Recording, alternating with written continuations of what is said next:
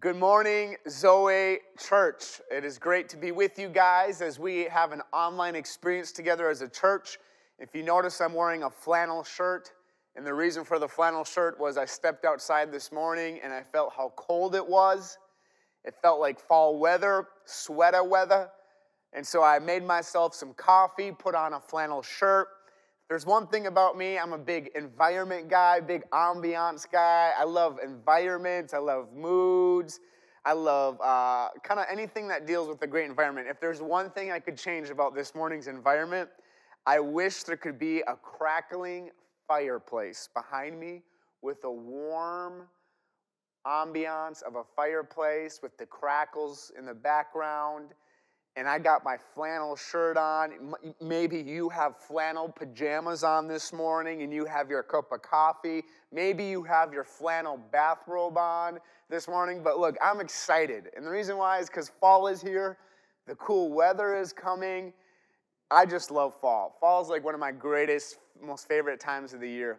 But this morning, we're going to continue on with kind of a message that's been on my heart. I started it last week. If you were here, I'll touch on it in just a little bit, but we're going to jump right into it this morning. And I don't know about you, if you've ever had a moment in your life that really just kind of changed everything for you. Maybe it was a big life event. Maybe it was getting married. Maybe it was experiencing a child, having a childbirth. Life is full of these kinds of moments. And a defining moment for me was a moment where something happened in my family. And I was playing softball on a summer night, and the umpire stops the game, tells me to come in, so I run in, and it's my sister, and she says, "Micah, it's Dad. We need to go to the hospital." And so we run to the hospital. We found out my dad had been in a motorcycle accident, but everything was fine. The doctor said, "Hey, your dad's breathing. We'll let you go see your dad in a little bit." So everything seemed fine to us. But as time went on, we began to realize that everything wasn't going to plan, and things were taking longer. So just pulled the doctor. I said, "Hey, doc," I said, "what's going on with my dad?" And he said, "Well, why don't you come into this room with me?" And he sat me and my family down, and he said, "Son, are you the oldest?" I said, "Yeah, I'm the oldest." He said, "Son, I'm sorry to tell you this, but after doing more studies on your dad and his brain," he said, "in the accident, we've discovered your dad's brainstem was completely crushed." And he said, "I'm sorry to tell you this, but there's literally no brain activity whatsoever in your dad's brain." And that day, I can remember it so well and so clearly. And one of the hardest, most difficult days of my life, knowing that that was going to be my dad's last day here on earth.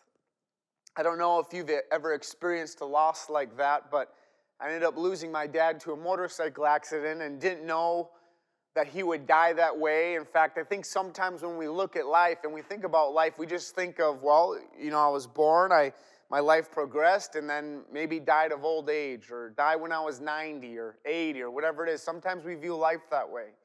But after going through an experience like that, it changed me. It did something within me. It allowed me to see how short this life really is. In fact, maybe you've been to a funeral recently, or you were at a funeral, or anytime you go to a funeral. Isn't it interesting that when you go to a funeral, it somehow allows you to examine life again? It allows you to maybe slow down a little bit and start asking yourself some questions. Maybe even the thought of death. I know some death, it scares people. Death can be a traumatic event. It can be a loss that sticks with you forever. I know for me, I still have moments that I still find myself grieving the loss of my father. And I think there's something we all have in common with where we are in society today. And maybe, just maybe, the last 6 months, month, whatever it is, you've experienced a loss of some sorts. Maybe it's a loss of what life was like for you before COVID hit. Maybe it was a loss of a loved one. Maybe it was a loss of a job. This season, it sometimes feels like we're losing or we've experienced loss. I've talked to so many people, even myself, saying, I just want it to go back to normal. I want things normal again. And in this season of loss or feeling of loss, rather than it being something that is doom and gloom, I want it to be something that maybe can hone us back in all along what Christ wants for our life, and maybe even to examine in our own life. All over Scripture, you see Scripture talking about, telling us numbering the days we have left, realizing how short life is, that it's just literally a breath. In the grand scheme of eternity, in the grand scheme of life here on earth, we realize how short life really is. Christ talks about how he's coming back a second time. Last week we talked about this, how there's questions you and I will need to answer when he comes back a second time. And the reality is this: all of us are at some point going to die, or before that, Christ will come back a second time. We looked at last week how we see 300 scripture verses talking about the coming of Christ, 100 talking about the first coming, 200 talking about the second time. Christ is going to come back a second time. And the question we asked ourselves last week, we ended with the big so what, and last week's big so what was this, is when he comes back a second time, is will he find faith in us? When he returns, will he find faith in our heart? And I want to lead and start off with today's big so what. I just have one big so what for you and one challenge. Today's big so what is this, is when Christ comes back a second time, the question we need to answer is this, is was my life built on Christ? Was my life built on Christ? And the passage I want to direct us to is this passage in 1 Corinthians chapter 3, and there's this argument going on between these two pastors, these two spiritual leaders in the church. One is Apollos, another named Paul. And these people are like, hey, was it Paul that impacted you? Was it Apollos that impacted you? And Paul just sets the record straight. He just goes out and says this. He says, look, in verse 10, 1 Corinthians 3, verse 10, he says, by the grace God has given me, I laid a foundation as a wise builder. Someone else is building on it. But each one should build with care, for no one can lay any foundation other than the one already laid, which is Jesus Christ. So Paul is saying, look, you think I'm a big deal, and you might think Apollos is a big deal, but you need to understand something. We aren't a big deal, and we're merely just building our life. We're building our ministry, everything about our life. We're building it on someone who already laid the foundation for us. That foundation is Jesus Christ. And then he goes on to say this, if anyone builds on the foundation using gold, silver, costly stones, wood, hay, or straw, their work will be shown for what it is. And here we go. Here's the second coming. Because the day will bring it to light. It will be revealed with fire, and fire will test the quality of each person's work. If what has been built survives, the builder will receive a reward. If it is burned up, the builder will suffer loss, yet will be saved. Paul is basically saying this. Your life is either being built on Christ, and if it's built on Christ, when he comes back a second time, when he reveals the work that has been established, will it be burned up or will it pass the test? And a life that passes the test, a life that's found by Christ when he comes back a second time, or when we stand before Christ, we're going to have to give an account of what we built our life upon. And so our big so what today, what I really want to hone you in on is this one question, is was my life built on Christ? Was my life built on his foundation? Christ clearly lays it out that he says, apart from me, we can't do it. He says it another way in the Gospels how, look, there's going to be storms that hit. There's going to be seasons of loss that hit. There's going to be seasons of disruption that hits. But here's the deal. You're going to be able to withstand every season. You're going to be able to withstand every hardship, every trial for those people who build their life upon me. Christ equated it to a house that was built on sand versus a house that was built on a rock. And he says the great revealer is going to be when the storms hit. Right now, you guys, storms are hitting our country. Right now, storms are hitting our homes. Right now, the enemy is trying to steal, kill, destroy. The enemy is trying to bring division. The enemy is trying to bring disunity. He's trying to bring disruption. He's trying to bring chaos. And right now, in our world, there is a great revealer of what's going on inside of our hearts. And what's going on inside of us will either reveal a life that is built on Christ and on his foundation, or it's going to reveal a life that was built upon us. We do a poor job building our lives upon us because all it takes is one wrong thing or something to hit us or an event to happen, and we realize how weak we really are. We realize how fragile we really are. And I want to encourage you to turn your life and build it upon Jesus. If your foundation has been built merely off of business, or it's been built merely off an education or a reward or an accolade, Christ talks about how all of that will perish. All of that will go away. All you have to do is look at the great society of Rome and how it was built with beautiful structures and beautiful colosseums and a very event-driven society. And you see the remnants of Roman civilization, and it's crumbled. It's down to nothing. You know what's crazy to think about? Everything you and I build in our life, the very houses we live in, the structures that we've built for us to even reside in, are temporal and will eventually crumble and go away. No structure built by human hands lives on forever. Everything in this world, everything in this life is passing away. And the only thing that stands the test of time is the Word of God, which is eternal, pure, and flawless, and Christ's kingdom on this earth, which is eternal. So we are either building our life upon Christ or we're building our life upon ourselves. And when Christ comes back a second time, a question that you and I will need to be able to answer was my life built upon Jesus? Will he find faith in you? Will he find faith on the earth when he comes a second time? Will the work, the life we gave ourselves to, will it stand the test of the fire, or will it all burn up and pass away? Christ has called us to build our life upon him, which leads me to a challenge that I have for you today.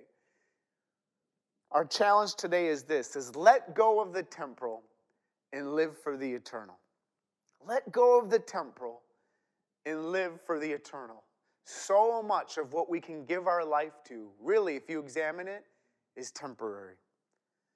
But there is another side that we can invest to, and it's eternal. It's things that last forever. Last week, my challenge was to find a place every day where you can go and where you can pray. Why did I make that a challenge? Because prayer is eternal. Prayer impacts more than just you. Prayer is something that lasts forever. There are literally prayers being answered by people in our life who've prayed for us that are long gone, or maybe even in our life anymore. But God is still fulfilling the prayers of those kinds of people. A life that lasts forever is a life that is driven by eternity. A life that passed the test that Christ comes a second time is a life that was built on his foundation and a life built for eternal things. You might be thinking, well, what do you mean build a life that's eternal? What does it look like to live a life that's for eternity and not for temporary pleasures? I think of one thing that comes to mind, and it's our generosity. Giving to things that last forever, things for the kingdom.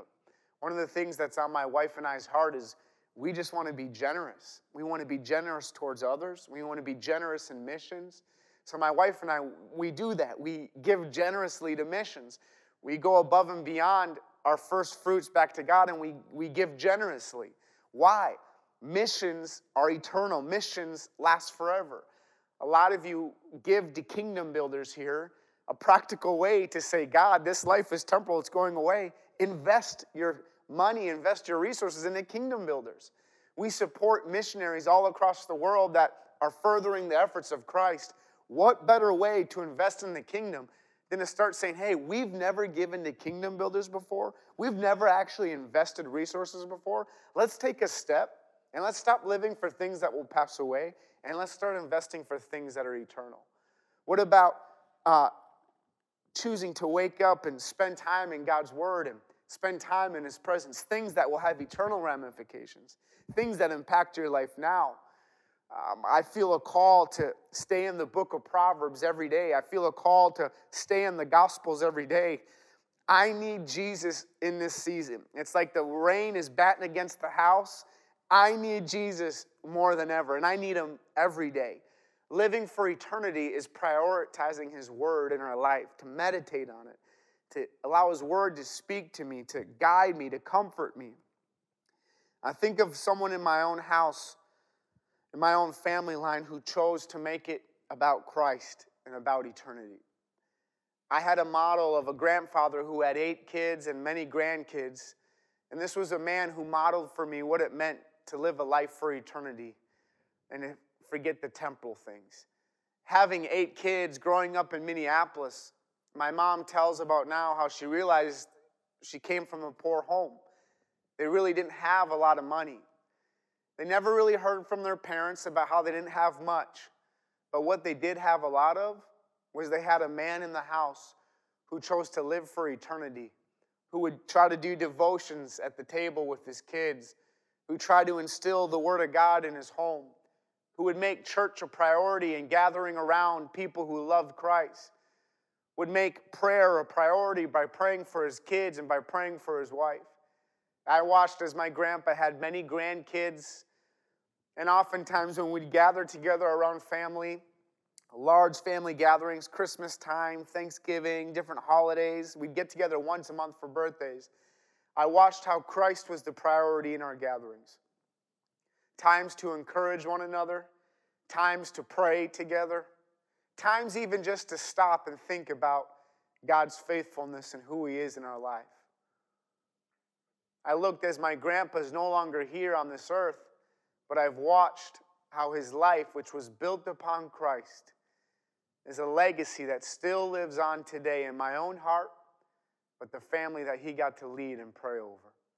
All of us have an opportunity. The question is when he comes back a second time, was my life built on Christ?